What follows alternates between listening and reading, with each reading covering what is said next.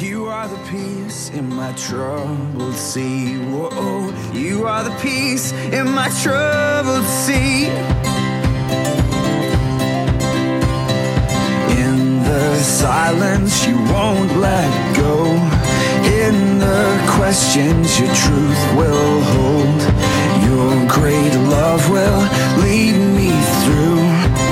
You are the peace in my troubled sea. Whoa, you are the peace in my troubled sea. My lighthouse, shining in the darkness, I will follow you. Oh, my lighthouse, I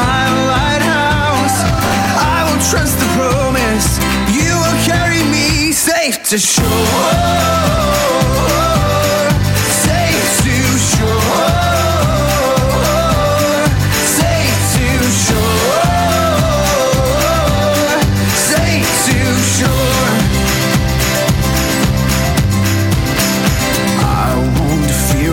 Tomorrow brings. With each morning I'll rise and sing.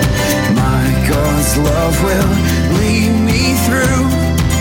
You are the peace in my troubled sea. Whoa, you are the peace in my troubled sea. Oh, you are my light, my lighthouse, shining in the darkness. I will follow you. Oh, my lighthouse, I will trust the promise. You will carry me safe to shore. Safe to shore. Safe to shore. Safe to shore.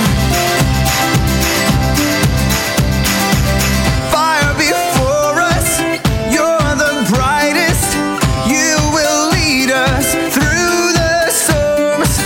Fire before us, you're the brightest. You will lead us through the storms. Fire before us, you're the brightest. You will lead us through the storms. Fire before us, you're the brightest. You will lead us through the storms. My lighthouse, shining in the darkness, I will follow you. My lighthouse, I will trust the promise. You will carry me safe to shore. My lighthouse, shining in the darkness, I will follow you. My lighthouse, I will trust the promise. You will carry me safe to shore. Safe to shore. Safe to shore. Safe to shore. Fire before us, you're the brightest. You will lead us through the storms. Fire before us, you're the brightest. You will lead us through the storms.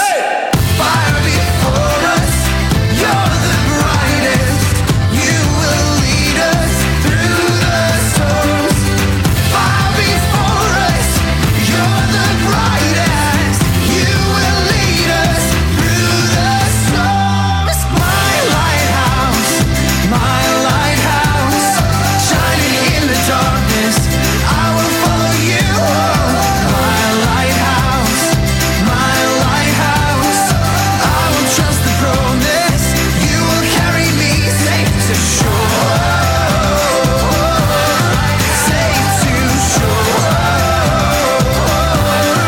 Safe to shore. Safe to shore. Morning, church. All you brave souls that ventured out on this cold day. So, for all you Facebookers out there, it was Throwback Thursday, I think. So I said, cool, I'll do Throwback Sunday. So we're going to do some songs today that probably, if you guys have been listening to Christian music for a while, you probably know these are probably the songs you probably first loved and came to know Christ through. So we're going to stand up and worship. In praise and worship. Praise and worship, right? Early praise and worship. Yeah, man. If you don't know this song, you don't own a radio or any other device in your house that listens to music at all. This is one of the original songs that Brian Dirksen wrote way back in the 90s. And he was walking down the street in London and just started hearing this verse, come worship. And that's how this song came to light. He came back and wrote this song, and it's one of the most known anthems in Christian praise and worship today. All right, let's go. 1, 2, 3, 4.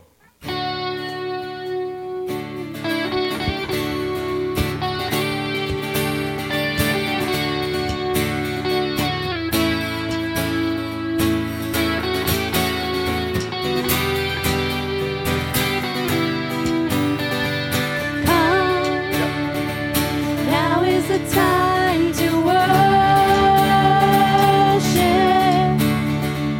Come. Now is the time to give your heart. Come, just as you are to worship. Come, just as you are before.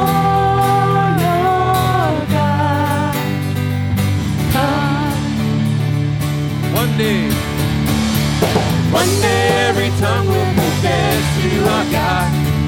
One day every knee will bow. Still the greatest treasure remains for those who gladly choose you now.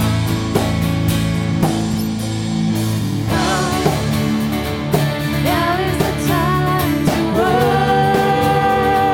worship. Come.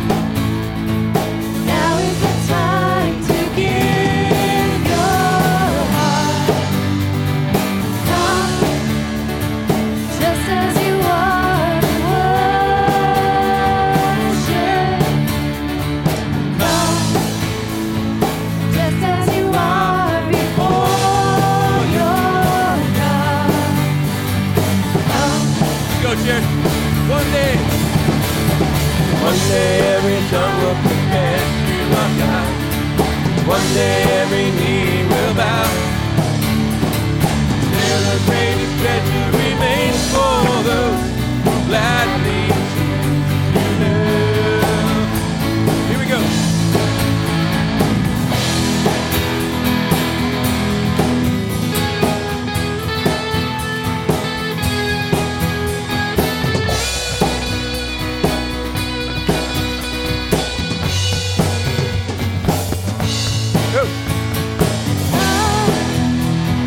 Now is the time to worship. Come. Now is the time to give your heart. Let's sing it out. Come, just as you are to worship. Come, just as you are before your God. Let's go. Come. Whoa. All right. One day. All right, so you know what? The thing about praise and worship is that it's not always perfect, you know. So it's supposed to be a key change there. That's okay, because God doesn't really expect us to be perfect. He expects us to be just come and worship Him as we are. So we're all imperfect like everybody else. We're just here to worship God, no matter with music, without music. So let's just try one more time. Let's do back to the verse. 1, 2, 3, 4. Now is the time to worship. Come. Now is the time to give your heart. Come, just as you are to worship. Come, just as you are before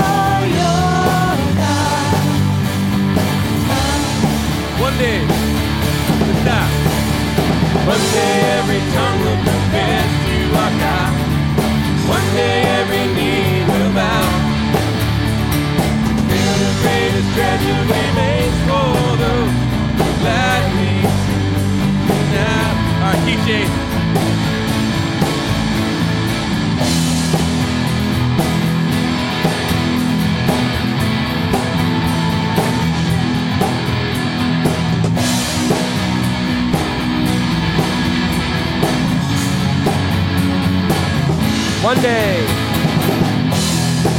Repeat. One day. One day every tongue will confess you are God.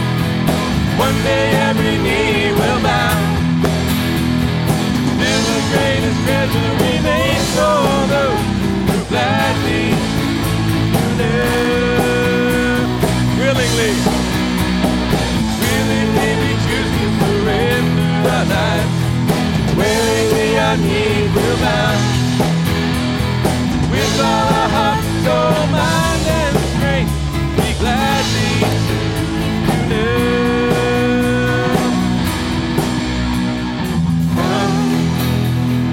Now is the time to worship. Come. Now is the time to give your heart. Come, just as you are to worship. Come, just as you are before your God. Just as you are. Just as you are. Just as you are. Just as you are.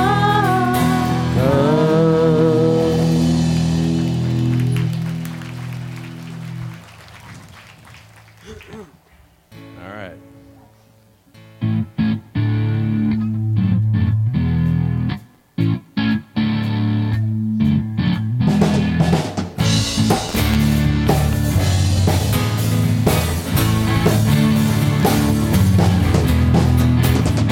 I'm trading my sorrow.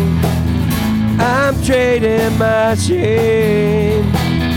I'm laying them down for the joy of the Lord. I'm trading my sickness. I'm trading my pain. I'm laying them down for the joy of the Lord. We say yes, Lord, yes, Lord, yes, yes, Lord. Yes, Lord, yes, Lord, yes, yes, Lord. Yes, Lord, yes, Lord, yes, yes, Lord. I am pressed but not crushed, persecuted, not abandoned, struck down but not destroyed. I am blessed beyond the curse, for this promise will endure. This joy's gonna be my strength. Though the sorrow may last for the night, the joy comes in. Alright, if you have it, let's hear it. I'm trading my sorrows. I'm trading my shame. I'm laying them down for the joy of the Lord. I'm trading my sickness.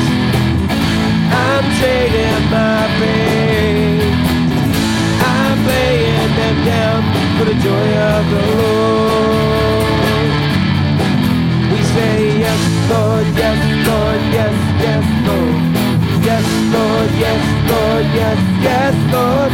Yes, Lord, yes, Lord, yes, yes, Lord. I am pressed but not crushed, persecuted, not abandoned, struck down but not destroyed. I am blessed beyond the curse, for this promise will endure. His joy's gonna be my strength. Though the sorrow may last for the night, His joy comes in the morning. I'm trading my sorrow. I'm trading my shame. I'm laying them down for the joy of the Lord. I'm trading my sickness. I'm trading my pain. I'm laying them down for the joy of the Lord. We say yes, Lord, yes, Lord, yes, yes, Lord.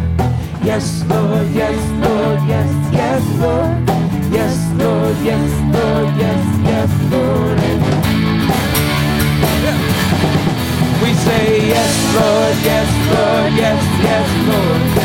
yes, Lord, yes, Lord, yes, yes, Lord.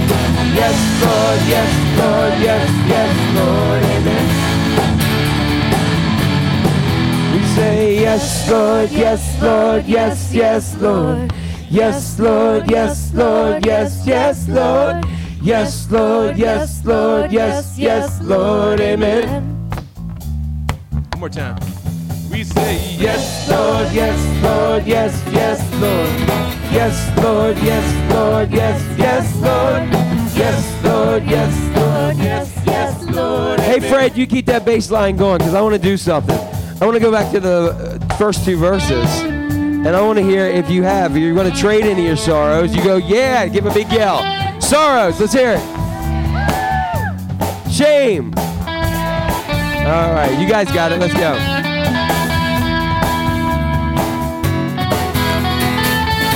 I'm trading my sorrows.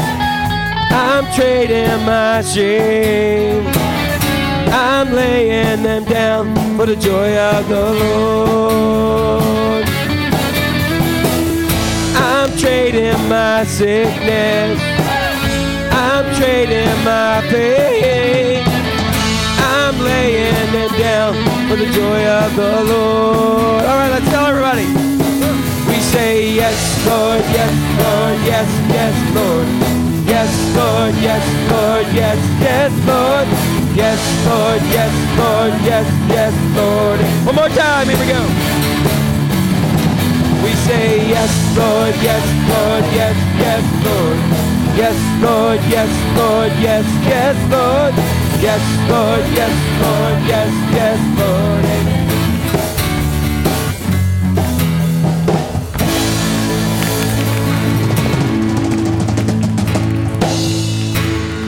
All right, you may be seated.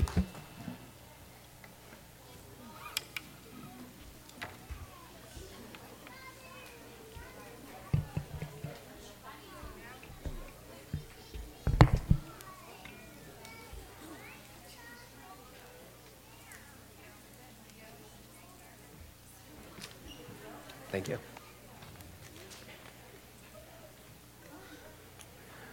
All right, good morning.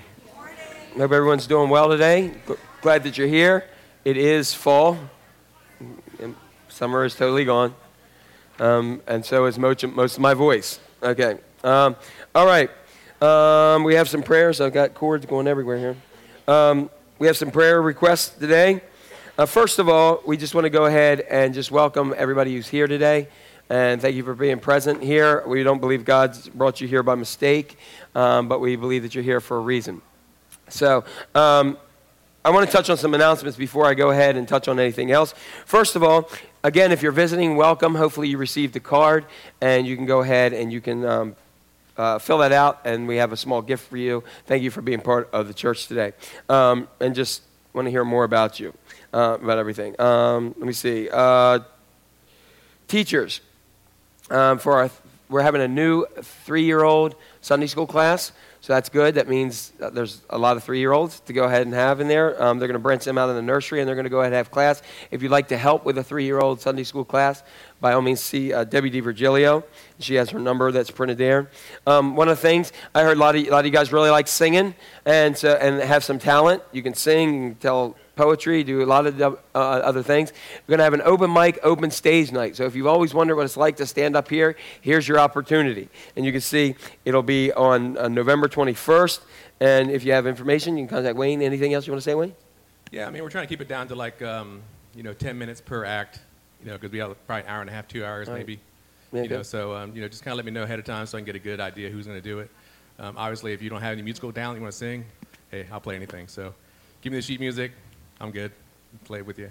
Yeah. Again, anything any kind of dances, we got enough stage here to do that. But anything that requires me to move the stage around, I'm probably gonna say nope. too much extra time. You can do it in here. For that. So anything down here is fine. Up here, singing, poetry is good. That's good. So anybody want to do something? And then also, if you don't do it, you want to come out and see, go ahead. It'll be good to see everybody. We had a time back near one Christmas one time when we had a lot of different talent, and it turned out really well. So we hope you'll come out there for that. Believe it or not, Haven is going to be in the Northeast Parade on December the 6th. That means, believe it or not, December is going to be here. And if you're interested, we have a sign-up. Is that right? Is there a sign-up or meet in the back of the church, okay? So if you want to meet in the back of the church, that'll be great. Donna, where's Donna? I'm going to ask her to come up. She's going to come up and grab a mic. She'll grab this one. Is this one okay here? And she's going to share something. You can see this is about the Thanksgiving food drive, correct? Yes. Okay. And she's going to share some of that information. You can see when that is. Here you go, Donna. Okay, it's that time of year again. It's Thanksgiving, and our church is pledging to do 14 boxes to needy people in the Cecil County area. I have passed out 3 clipboards, and this year we're going to do it by a box. So if there's a group of you that, like a women's group, a Wednesday prayer group, a young group would like to do 1 or 2 boxes, put your name at the top of the box and mark it through. So I know a whole group is doing that box. It's similar to what I've made up over here already. I've done one for the church. You can get a box, decorate it, put a card from your group inside of it with the items in that box that would make up a Thanksgiving dinner that would bless them. Remember on the desserts that we're getting this on the 23rd, and then I'll be taking them. They won't get them right away. So what I did in this box is I put a box of brownies for them to make as a family. I know we all love to bake, but unfortunately I don't know that that would last till Thursday for Thanksgiving by the time I deliver it.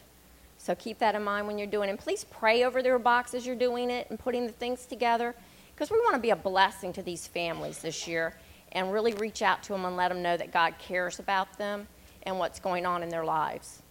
So thank you. All right. Thanks, Donna. Okay. And then you can take a look at some of the other announcements that we have here. Primarily Operation Christmas Child in 2 weeks. Due in 2 weeks, right, Liz? Okay, so if you need some more information about that, it's not too late to connect with that. Just right out here, and it's a great thing. What is our goal this year? 110 boxes. So you can do multiple. There we go. That's it. See the boxes up there, so they're very good. All right. I'm going to ask that you stand and greet those people around you, and then I'm going to go to the prayer request in a bit.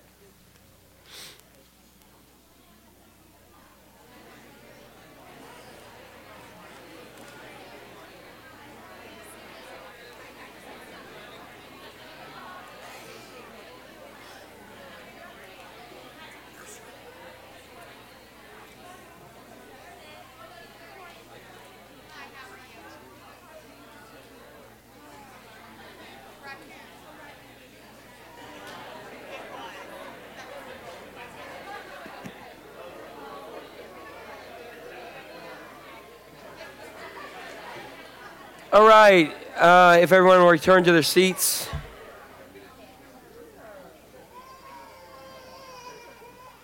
If you return to your seats, we come to this time where we have our prayer concerns and joys, and I have just a couple here.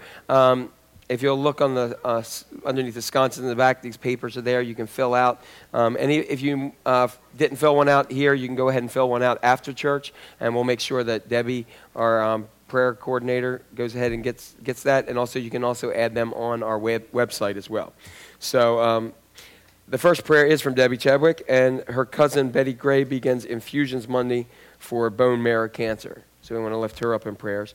Trish Moore asked for prayers for financial needs. And Melinda is praying for all those who are traveling to Capon Springs, West Virginia for CFO, which stands for Camps Farthest Out. And they're traveling today. It's a great week of fellowship with God and friends, and they're traveling home Friday. Be praying for them. Also be praying for, I know we have a number from our church that are in the dance, the Maryland dance thing. I forget what it's called. Festival, that's what it is. I didn't know. I knew it was a thing. But we definitely want to pray for them. And anybody else who is in prayer needs with this change of weather and all kinds of other things that are going on. All right? So let's bow our heads and go to the Lord in prayer. Heavenly Father, we just come before you now. We ask for your Holy Spirit to be very powerful in this place. We have a number of needs and joys in our lives. We thank you for a time that we can just come together. And but most of all, God, we just thank you for who you are. We have people with financial needs, people struggling with all kinds of illness and cancer, people who are just dealing with the the tragedies and the struggles of life. But most of all, God, we know that you love us and you want to connect to us. That's the whole history of the gospel, of the whole history of the Bible, is that you made us to have a relationship with you. So God, here we are today seeking that relationship, and I just pray that you'll fill this place with your Holy Spirit, that you'll meet all the needs that we need, and for those that we struggle with, God, that you'll remind us that your grace is sufficient. Lord, for those traveling, we ask for your mercies to be upon them. For those who may have taken just a wrong turn and just gotten off track, we ask that you just gently bring them back to you and just restore them. And God, for those of us who are here or for those who may be watching online, I ask for your anointing to just move powerfully in their lives. Touch their hearts. Touch their lives. And God, in response to that, we have an opportunity to give back to you. Give back to you in our entire lives, and a portion of that is done during this time, which we call tithe and offerings. God, the scripture says you love a cheerful giver, and out of the goodness of and the gratefulness of what you've done, that's what this season is about, where we get to Thanksgiving. That God, whether we're here today or whether we're at home, we can give financially to help meet your needs here and around the world. There are so many. And God, we're so incapable of doing it without your Holy Spirit. So send your Holy Spirit upon the gifts and the tithes and upon the giver and the tither. Multiply these gifts here and around the world so we can meet your ministry. In Christ's name we pray. Amen.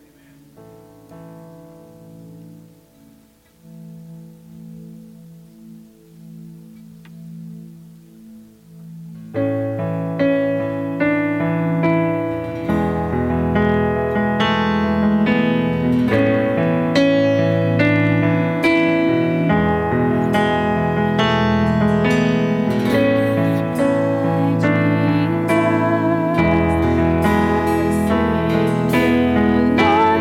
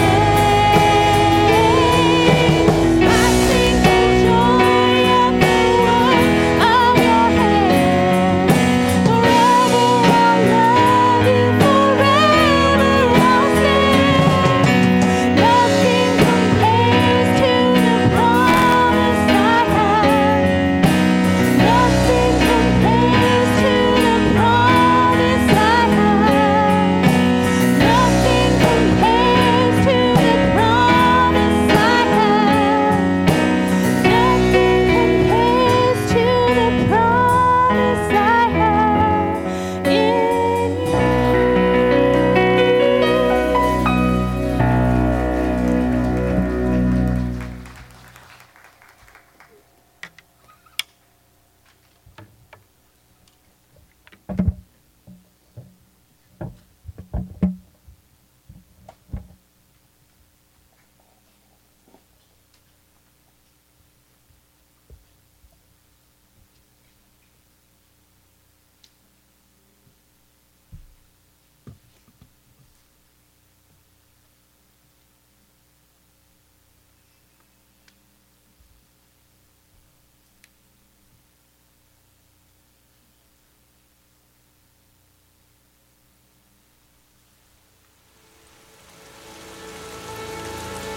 Start where you stand and never mind the past. Past won't help you in beginning new. If you have left it all behind at last, why, that's enough. You're done with it. You're through. The world won't care about your old defeats. If you can start anew and win success, the future is your time.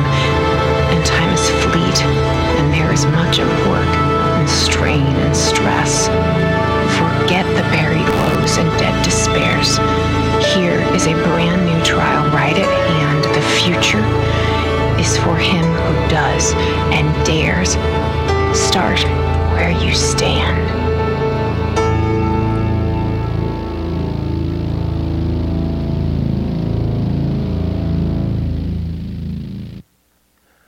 I thought it was very fitting. The theme is cover up, because as cold as it was last night, that's exactly what I wanted to do this morning. Why is it when you have that extra hour of sleep, you're more tired? Have you noticed that? It seems like it happens. Everybody, like when you remember that it's that extra, that you get that extra hour of sleep because you're setting your clocks back, all of a sudden, how many of you do that? Go, oh yes, we get an extra hour of sleep this week. Yes! And you get really excited, and then when you get to the point, like it's here and you're filling it with something else, and then by the time you're done, you're just like, I'm more tired than I was when I started this whole thing. So that's how I am, so you get a little glimpse into life. We're going to get to the scripture lessons in a bit. I'm going to use them within this service today. But I just really want to take some time. This has been an interesting series. I know we're just kind of getting rolling in this series, but it's just been interesting in what God is kind of showing me in some of the stuff. Last week we started talking about that if we could get a do-over in life, would we want one? And we talked about it's actually, that's the point of the gospel, we actually get a do-over. And so last week we began talking about this, and this week we're going to continue. So some of the things that we talk about is, what do you do when life's not turning out the way you thought it was? Has anybody ever had a point in your life where life didn't turn out the way you kind of thought it would be? How many of you, everything you wrote down in your senior book came true? Nah, exactly. What about when God doesn't show up the way you think he should, or when you think he should? What about those moments? Have you ever had any of those moments where you think God didn't show up at the right time, or maybe not at all? Or what do you do when you're really, really, really hurt by someone and you can't seem to move past it? I dare say everybody has experienced that one, that you've had some hurt in your life that's been given and shared. So last week, as I said, we began this series, Do-Over, and we're basically just talking to those of us who would like a fresh start, a do-over, or what I almost called this series for you golfers, a mulligan, but I didn't. So we got a do-over. A fresh start is possible, and that's where we want to deal with today. How many of us here seem like sometimes you fall into the same mistakes again and again? It's kind of like, when you walk out in the yard, if you have dogs or pets, you step into some dog do, and it's out there because you haven't cleaned it up, but you end up stepping in it again. And there's nothing worse than trying to get dog do out of the tread of your shoes. I don't care how small the tread is, the smaller the worse. And, you got to blast it out with a high-powered hose or something. And how many you take, you could always take somebody's toothbrush in the house, I guess, but no. Sorry, I woke you up there, right? Okay. Some of us here may also be people who have struggled with relationships. We tend to go back and forth, and some of it may be that we struggle with relationships, number one, because we just don't want a strong relationship, and others may say that we don't know how, but I believe it's more. Jesus understood our struggles and hurts. He really understood them to an amazing pace. And in doing so, he understood that this is really one of the things that we deal with. And as I mentioned last week, I mentioned a statement last week that our past isn't really our past if it's affecting our present. I saw somebody put that back on one of the social media sites, which I thought was pretty cool. And Jesus really understood that we struggle. And one of those things about his understanding that we struggle was this. He put it this way. He said, and it's right here, right before Jesus is getting ready to go to the cross, right before he's getting ready to take the sin of the world upon him, he decides to make this statement. And the statement that he makes to his disciples is found in John chapter 6, verse 33. And he says something that if I just said this part and left you, you would be very depressed today.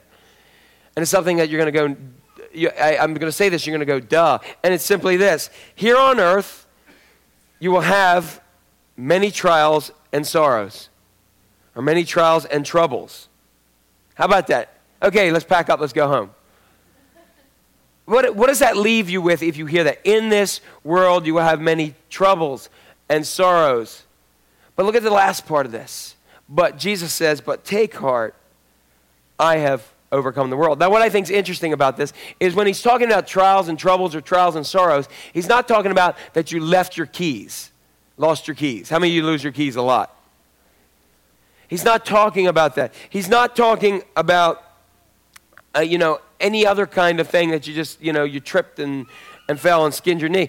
He's saying major troubles you will have in life. There are major things. And here's the thing that really is going to mess with your head. He says, in this world, you will have how many? Many. Isn't that exciting? You excited for that? In this world, you are going to have tons and tons of trouble and trials. Hallelujah. Isn't that great? Isn't that a good message? But he says, but take heart, I have overcome the world. That's where the hope is in the statement. No matter what happens, no matter all the trials and troubles and struggles we have, when we put it together, Jesus says, on this earth, it's going to be crappy for you. But I've overcome all that mess. I'm greater than all this mess. In other words, you're going to have trouble, but I'm hope. What does this mean?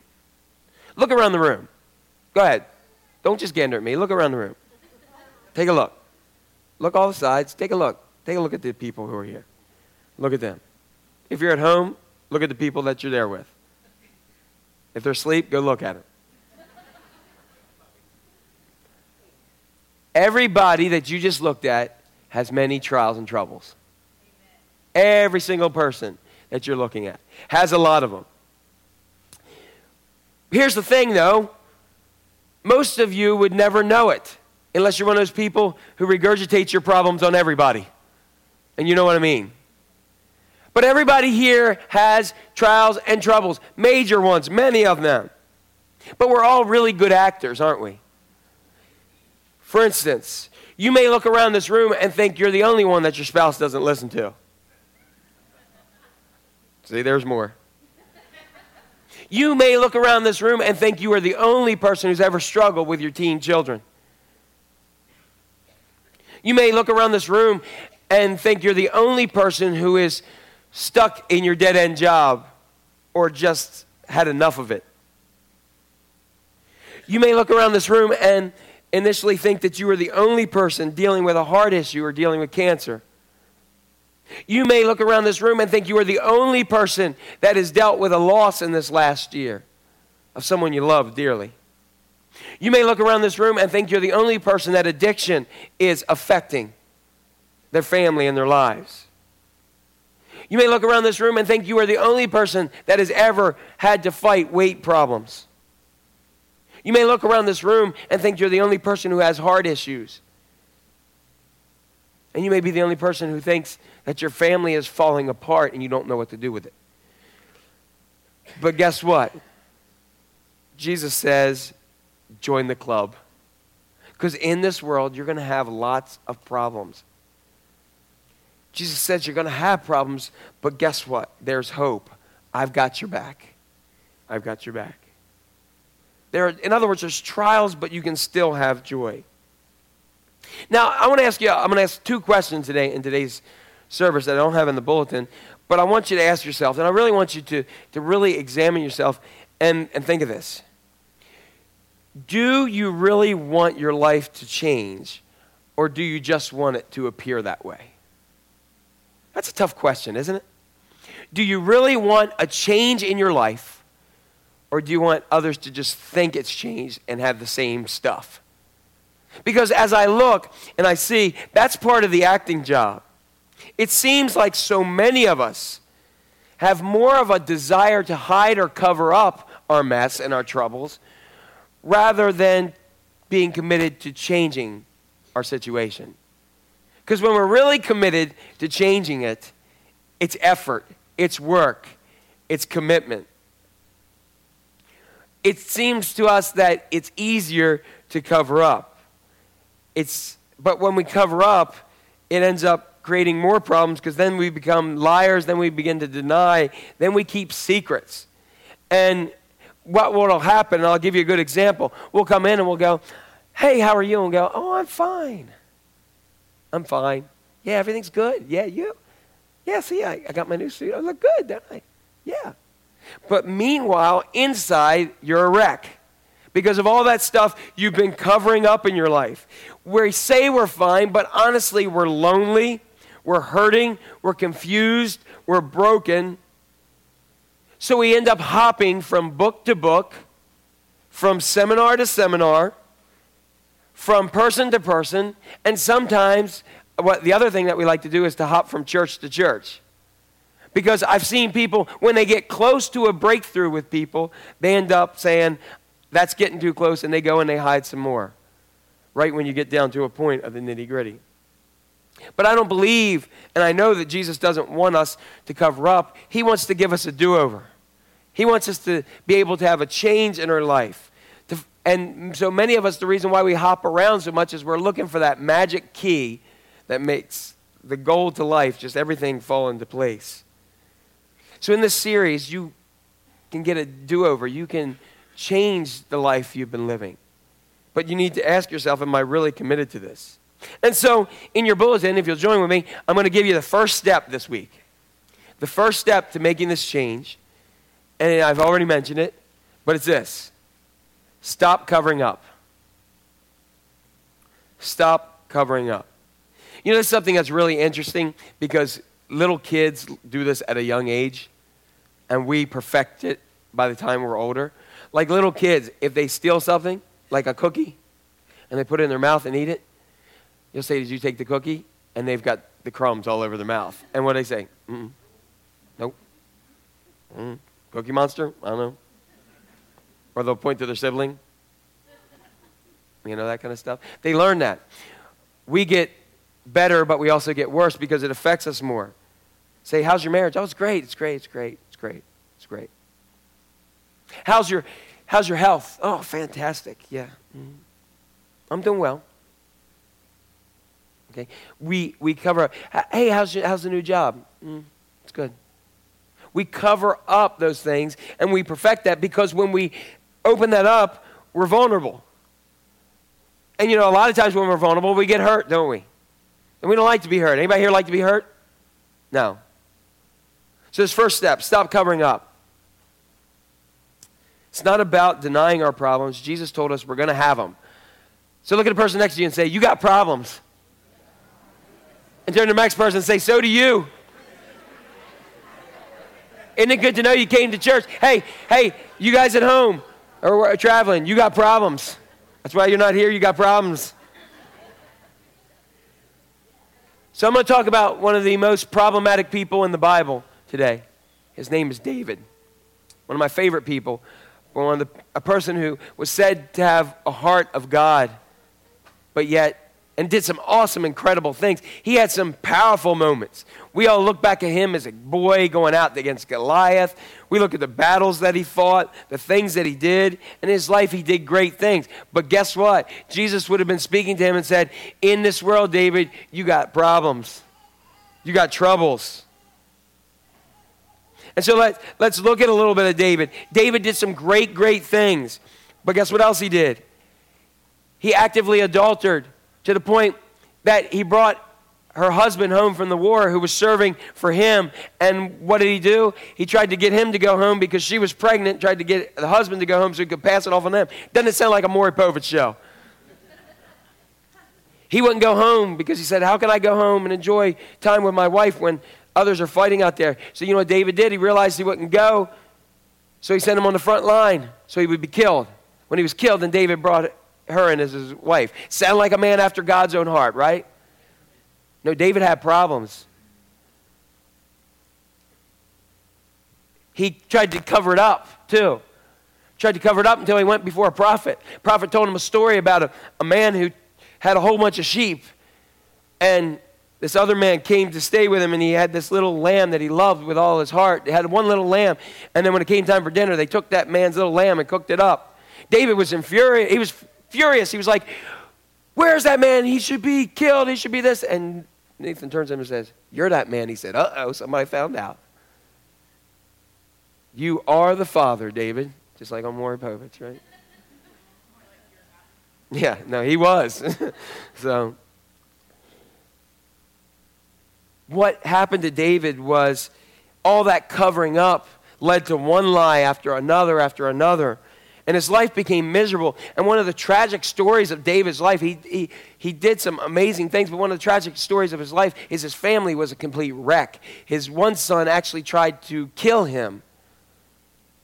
His daughter was raped by another son. It was a mess because David forgot the first thing being the first thing. Yet in the midst of all this, David discovers a great gift of a do-over.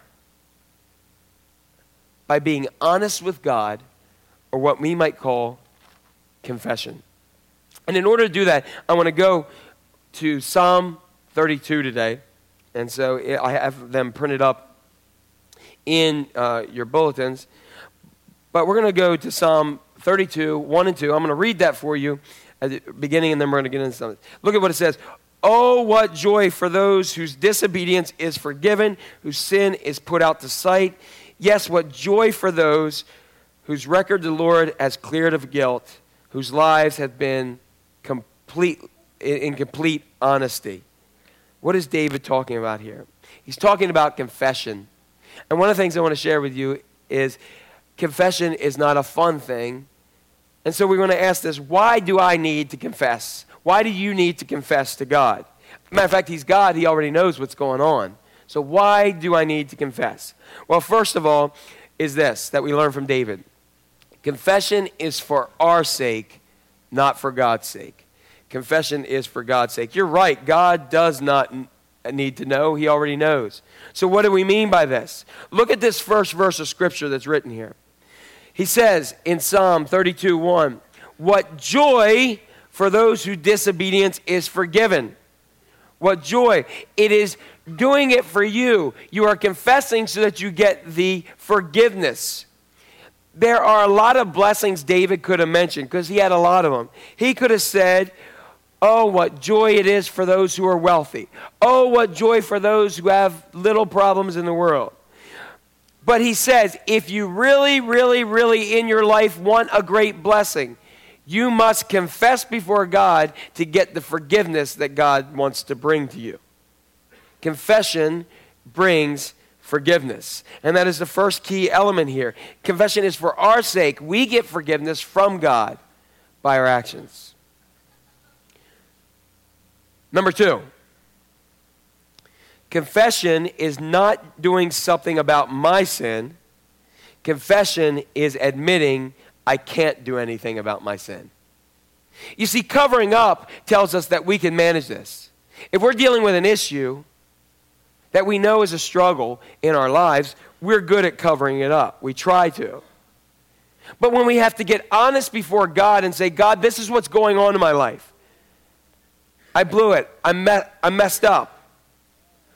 There's nothing, and when you say that, you say, God, there's nothing I can do about this situation. There's nothing I can do about this sinful nature of mine. I can't do anything. I've tried to cover it. I've tried to deal with it. I've messed up. I can't take my mistakes, my hurts. David tried and it doesn't work. Look at what he says in verse 32:3.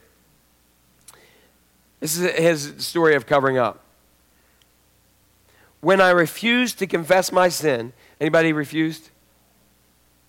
My body did what? Wasted away, and I groaned all day long.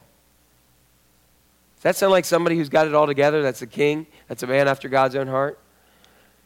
This was eating him alive. Here he is sitting here, and his body's wasting away, and he's groaning. Anybody ever been anybody who you're dealing with something and it just seems to consume your entire mind? You know that you've got something there, that you have to deal with it, but it's got your whole entire mind, your whole entire life, your whole entire body, and all you do is go, and you worry, and you stress, and you stress, and you worry. What was David? David was, in a sense, absolutely miserable, and probably pretty miserable about being around.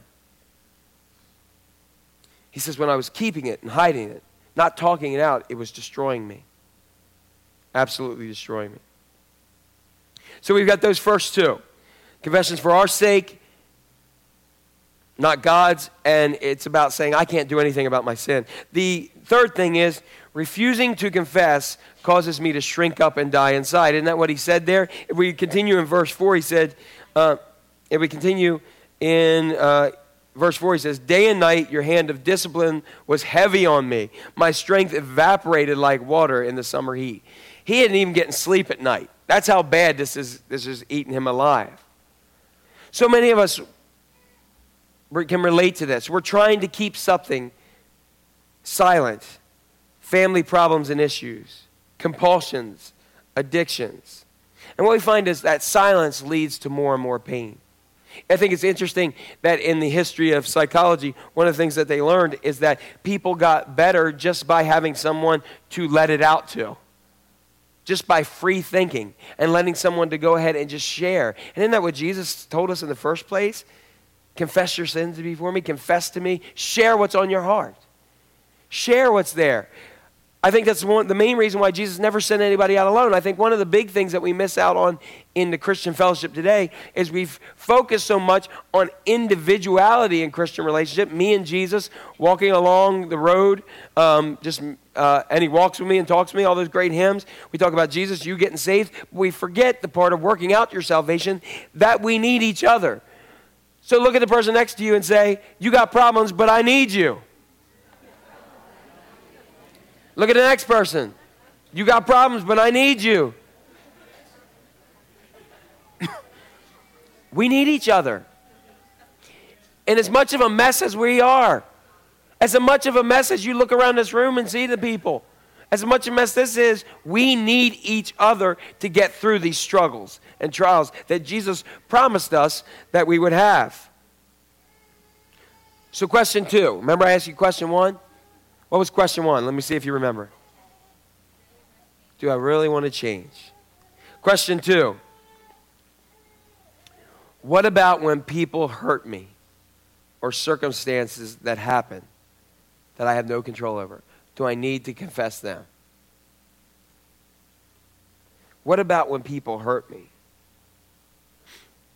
Confession is about being open and honest with God. With everything. Your hurts, your pains, your feelings, your fears. It's all just about talking with God and sharing with him what's going on. So often many of us don't want to share with God where we've been hurt by somebody. But I can tell you one of the things I've seen in my life and I've experienced firsthand is the words, the thoughts, the actions of individuals affect me a heck of a lot more than my own personal mess.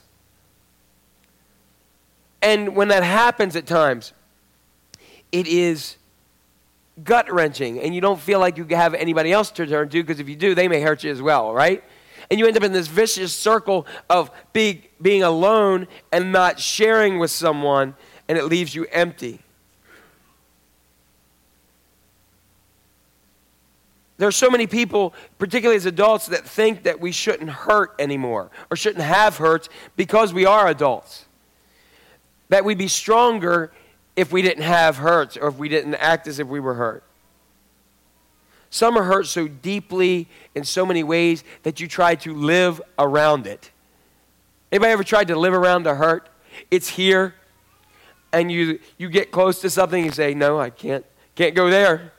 You walk around here and you're like, okay, I'm going to go all the way over here.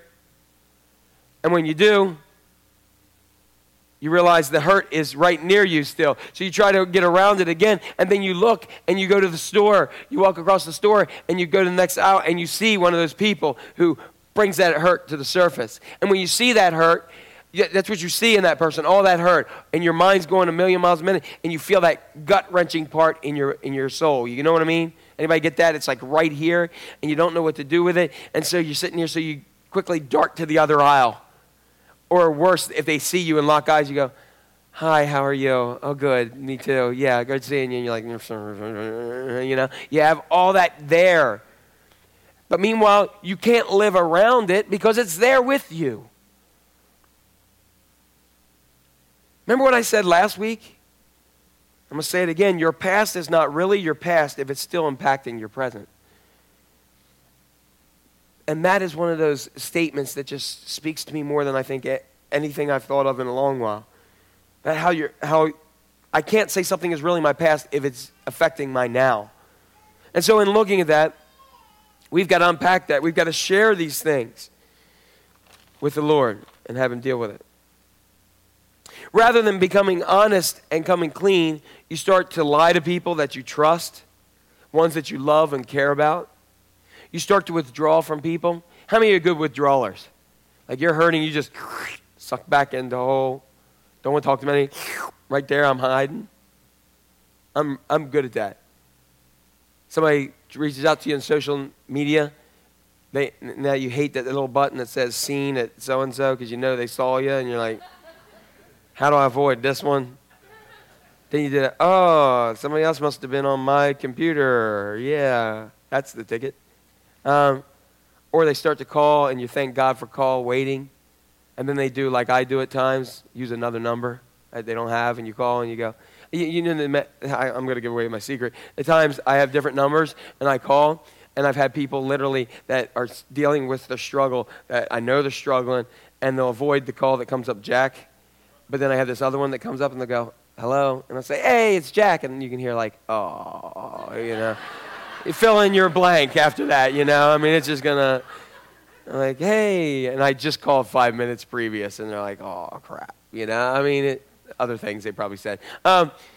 But, you know, I'm just one that believes when God puts somebody in my mind or in my heart that, guess what, I'm going to do whatever I can to get to them.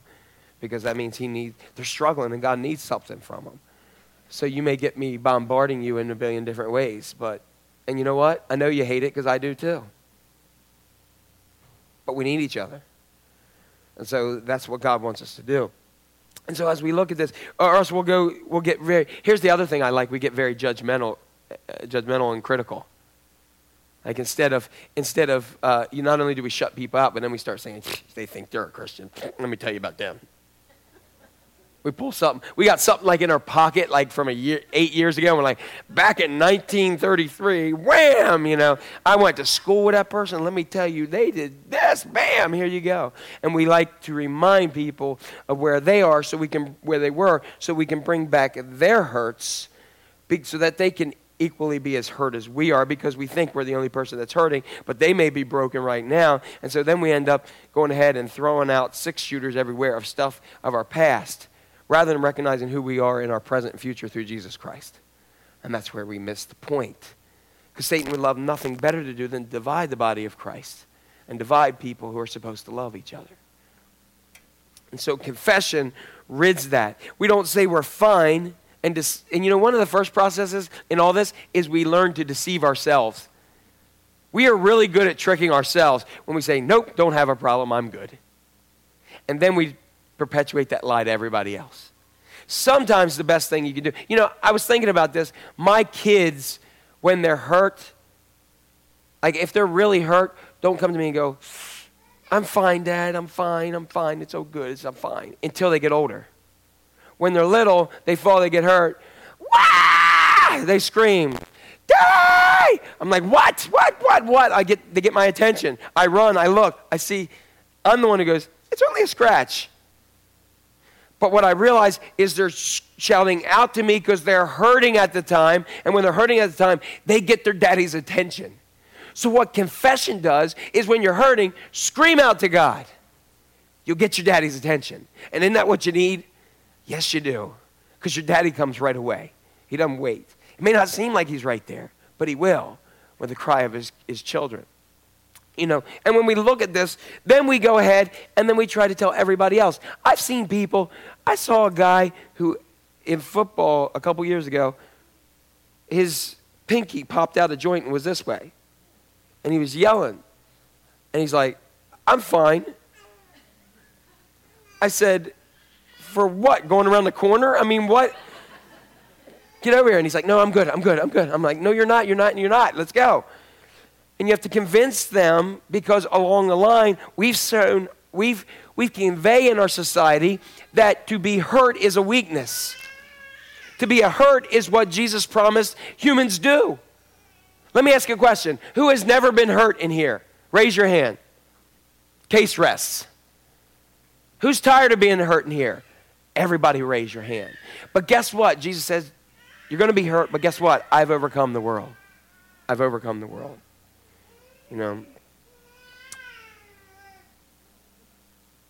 It's interesting in life.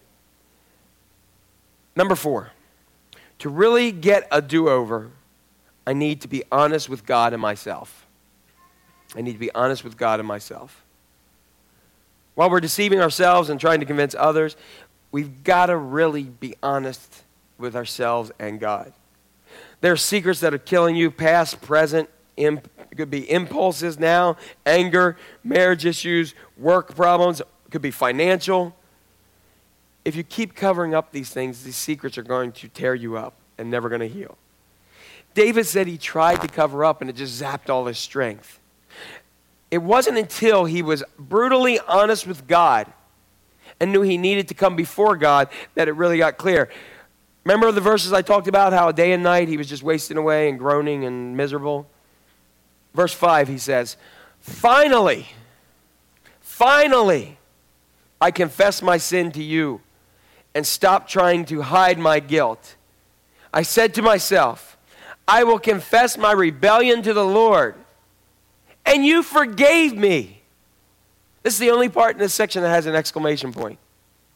He said, I can finally confess my sin to you, stop covering up, and you forgave me. All my guilt is gone. Does that sound like somebody who's free? You betcha it does. Did he do some bad stuff? Yes, he did. Stuff worse than I do. But he was freed because he confessed before God. Finally. And in verse 32, he said, I don't have to keep covering up and hiding because look at this. For you are my hiding place. You protect me from trouble. You surround me with the songs of victory. I had an interesting thing happen this week. I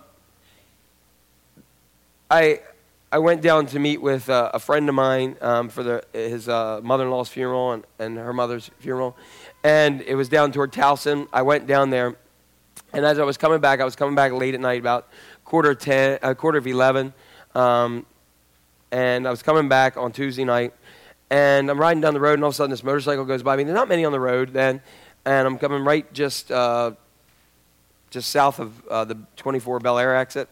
So I'm going, and all of a sudden, I heard this motorcycle go by, and they kind of, and then I started hearing this, I was like, what's that? So I sped up, and I realized it was making the sound louder. And I slowed down, I looked, and my tire said 0. So I was like, oh, this stinks. I said some other things in my mind, but that's what I said to you. And I pulled over, and I got all the way over that I could, and I realized I know how to change a tire. How many of you know how to change a tire? Who does not? Learn. All right. How many can change a tire in the dark? How many can change a tire in the dark on I-95? Right here. So I'm sitting there. I go ahead, and I just I made some calls just in case I got hit, that people know that was me on the front of a car, a truck. So I'm out there, and it's interesting because there's like a little curve right near there. So you're down here, you're changing it, and you see a truck, and then you go over here like this. Then you go back, change another lug nut. You're down here. This one's not too close, so I can go that. And you have like you have your phone flashlight, and you're going like this, so people know you're there. And you're hoping that it's not going to draw them in like a bat, and, right to you. So I'm changing this thing. I get this done.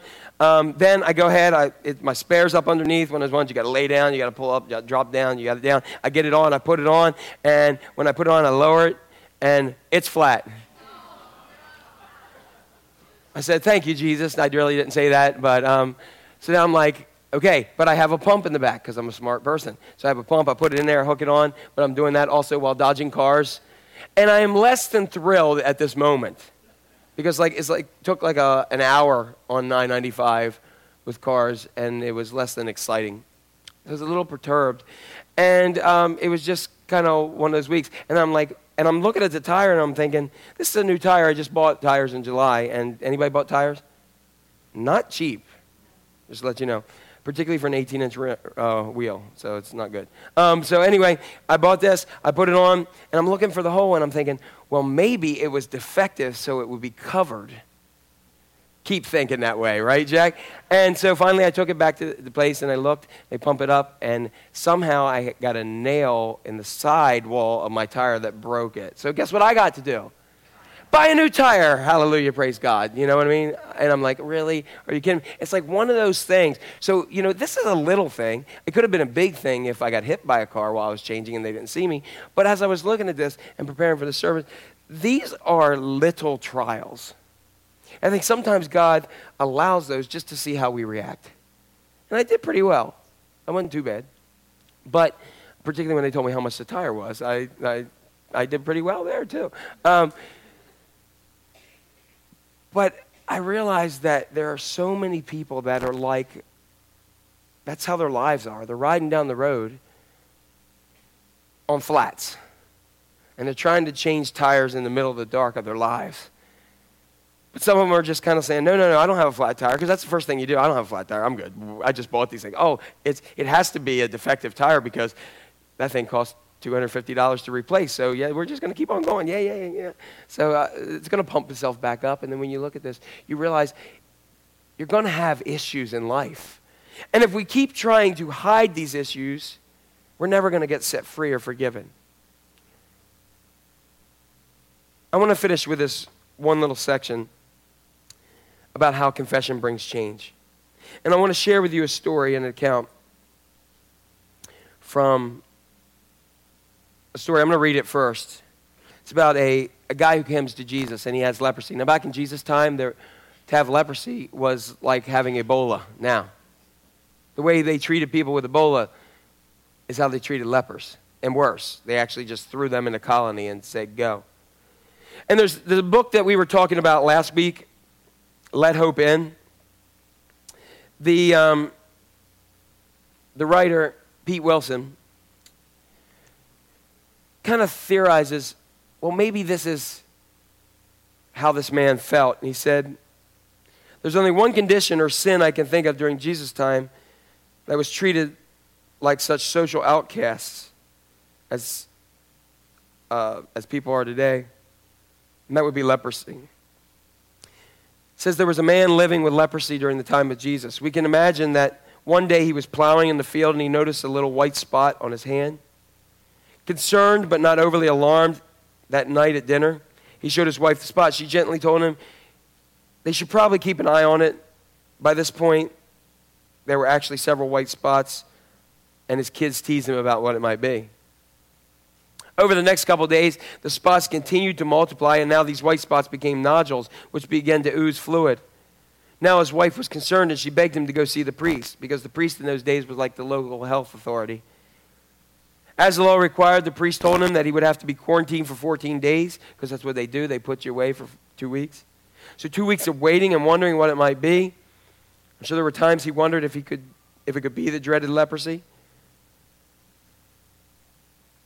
But I bet he begged God and said, God, if it is, just take this away. At the end of the 2 weeks, the priest broke the bad news. You have leprosy and you're going to die, because he's going to die many ways. Here's what's going to happen. You're going to be banished and separated with others like yourself. And he said, wait a second.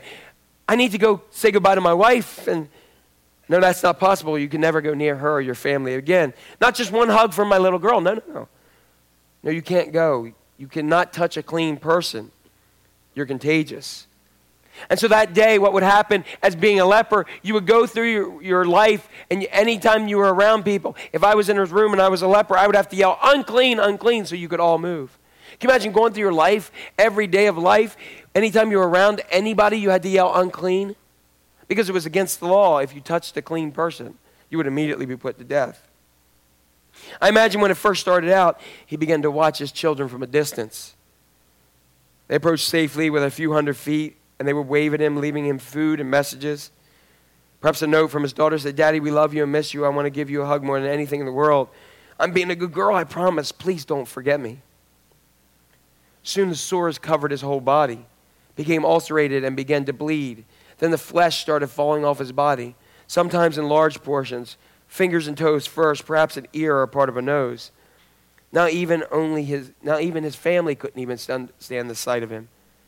It was too much, so the distant visits, the meals, the cards became fewer and fewer and further between.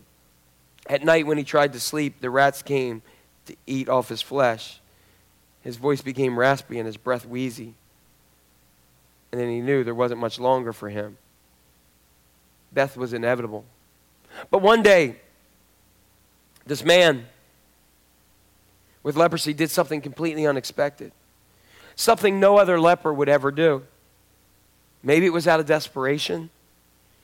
Maybe he couldn't stand the sight or the idea of not ever seeing his family again. Maybe he had a tremendous faith or thought he had nothing to lose. But regardless, for this reason, one day he left the leper colony where he was living, exiled, to find this man named Jesus, who he had heard was doing amazing things. Can you imagine as he approached Jesus, here is this man, he would have to say, unclean, unclean, unclean. But he didn't this time. We have no account of him saying that. As a matter of fact, in the scripture that I have for you, in one of those villages, Jesus met a man with an advanced case of leprosy. When the man saw Jesus, he bowed his face to the ground and begged him to be healed. Lord, he said, if you are willing, you can heal me and make me clean. And Jesus did something that I find is absolutely amazing.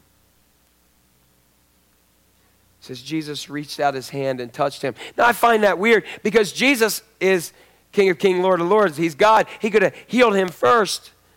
But Jesus broke down every barrier. When this man cried out and said, Jesus, help me. It says Jesus did what? He touched him. He touched him with his hand and said, I am willing. And immediately he was clean. Jesus touched the untouchable. And many in this room or watching online may feel like you are that man. Because of your sin and all the stuff you've been covering up your whole life, or maybe just recently, you feel unclean. And you feel, why would God ever want to do anything with me? Why would he ever want to come close to me? Some of you have your own leprosy. Something you did or caused, an addiction, a shame, a struggle with your children, with a marriage, whatever it may be. Hear this, Jesus is always willing to reach out and touch you and heal you and make you clean. So many in your life will tell you there's no hope. But remember what the verse I used last week from Matthew 19. Humanly speaking, it's impossible. But Jesus says, with God, everything is possible. Sometimes we spend our lives living as if we don't know that we need Jesus. We live day in and day out. He knows what happened to you in your life, and he patiently waits for you to come and just be brutally honest with him. I've got 2 blanks for you to fill in as we finish the service today at the bottom.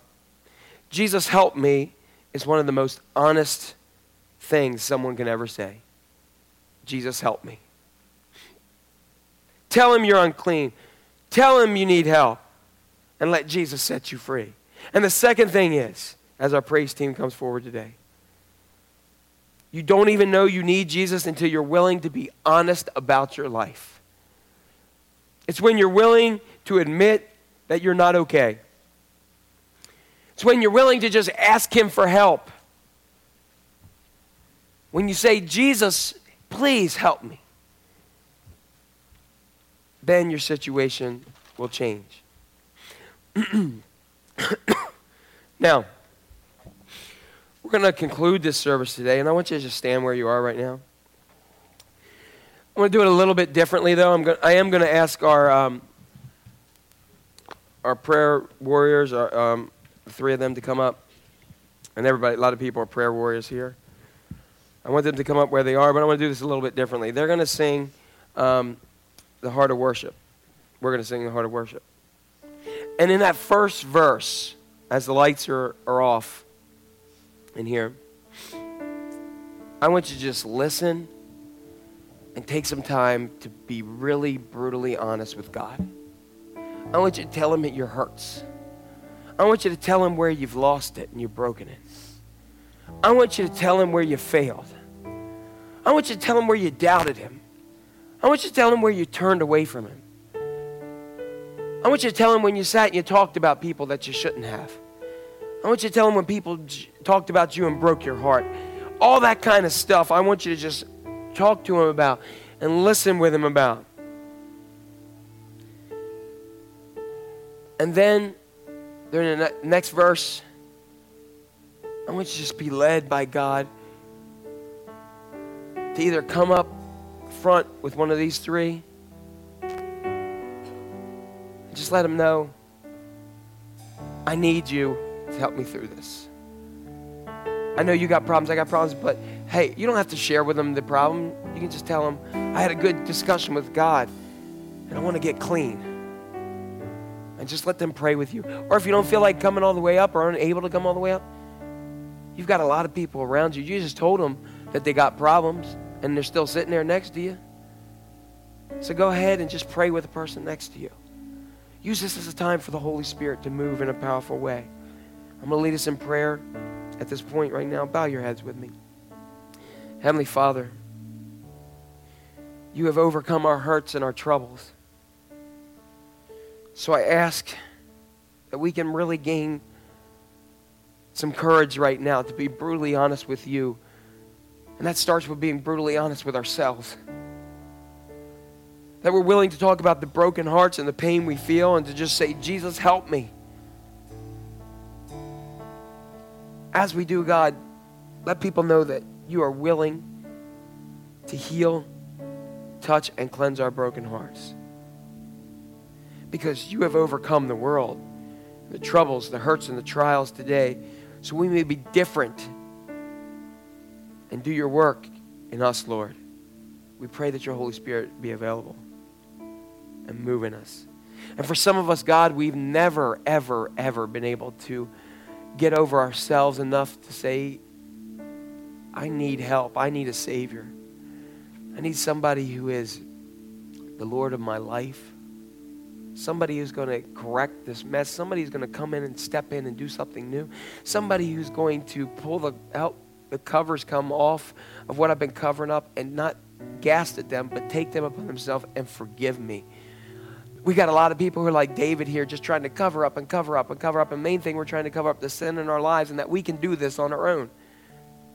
But we've got troubles and we need you. And if you feel that way, just say, Lord, I want to get honest that I need you. For the first time in my life, I want to accept what you've done on the cross, how you were beaten and bruised and died and rose again. And I believe you are who you say you are. Come into my life. Be the Lord of my life and guide this life. It is yours. And I'll accept that clean new life in Christ. In Jesus' name. If you said those prayers or any one of them, or you feel like you're going to get honest with God, just raise your hand right now and use that. Amen. Thank you. Amen.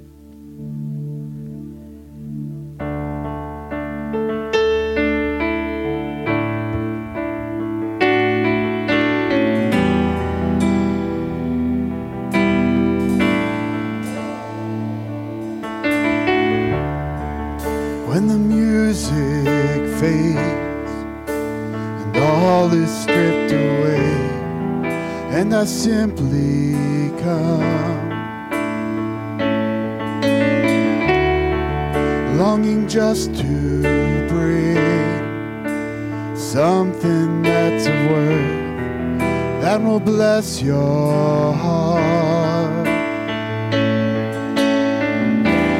Bring you more than a song, for a song in itself, it's not what you have required. You search much deeper within, through the way things appear.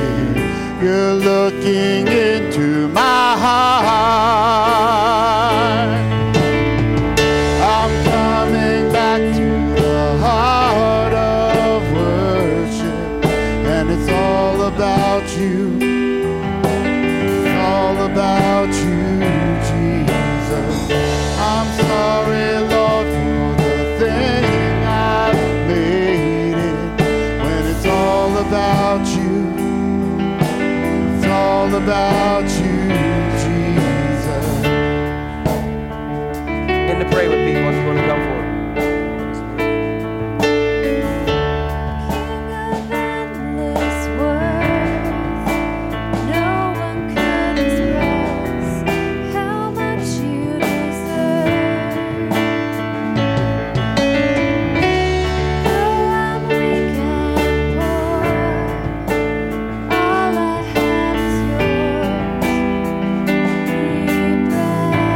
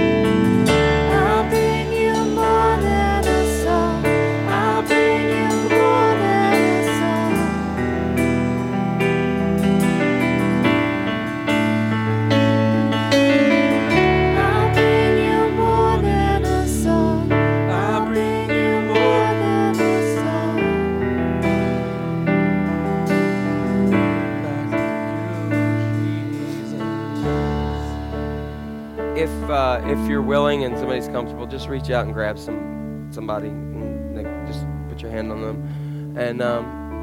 And I just want you to close your eyes. You may not know what the struggle is, but we all got them, right? We all have them. And so I'm going to ask them to just sing that first verse again. The chorus again. So just kind of sing that song and just everybody sing together. If you feel that to just pray with somebody, just go ahead. So, and just let us come back to the heart of worship, which is confession, just lifting it up in front of God. I know there's people hurting here. I know there's brokenness, and just let's lift it up before the Lord here together.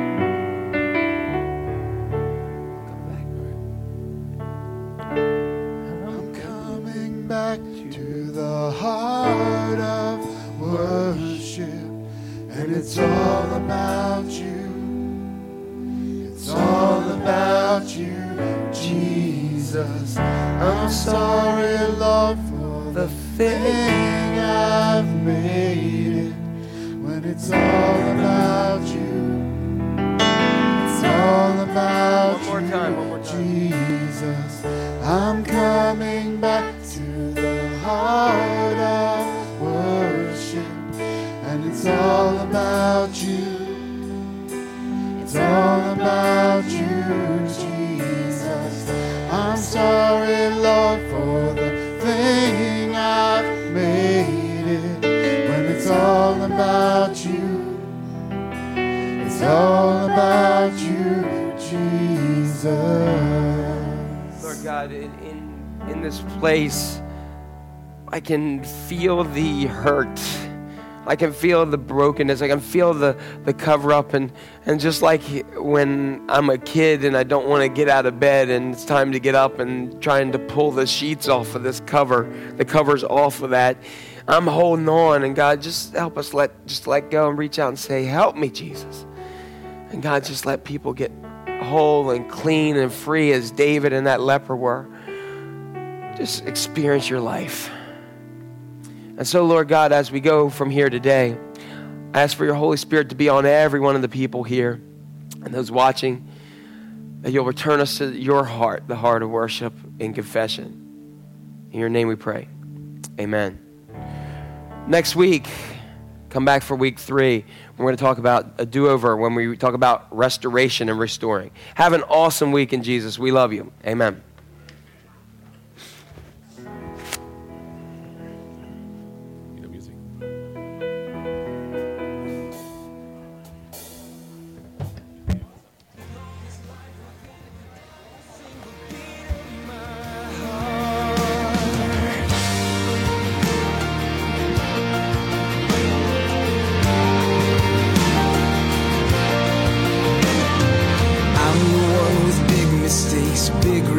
And bigger breaks than I'd ever care to confess. Oh, but you're the one who looks at me and sees what I was meant to be, more than just a beautiful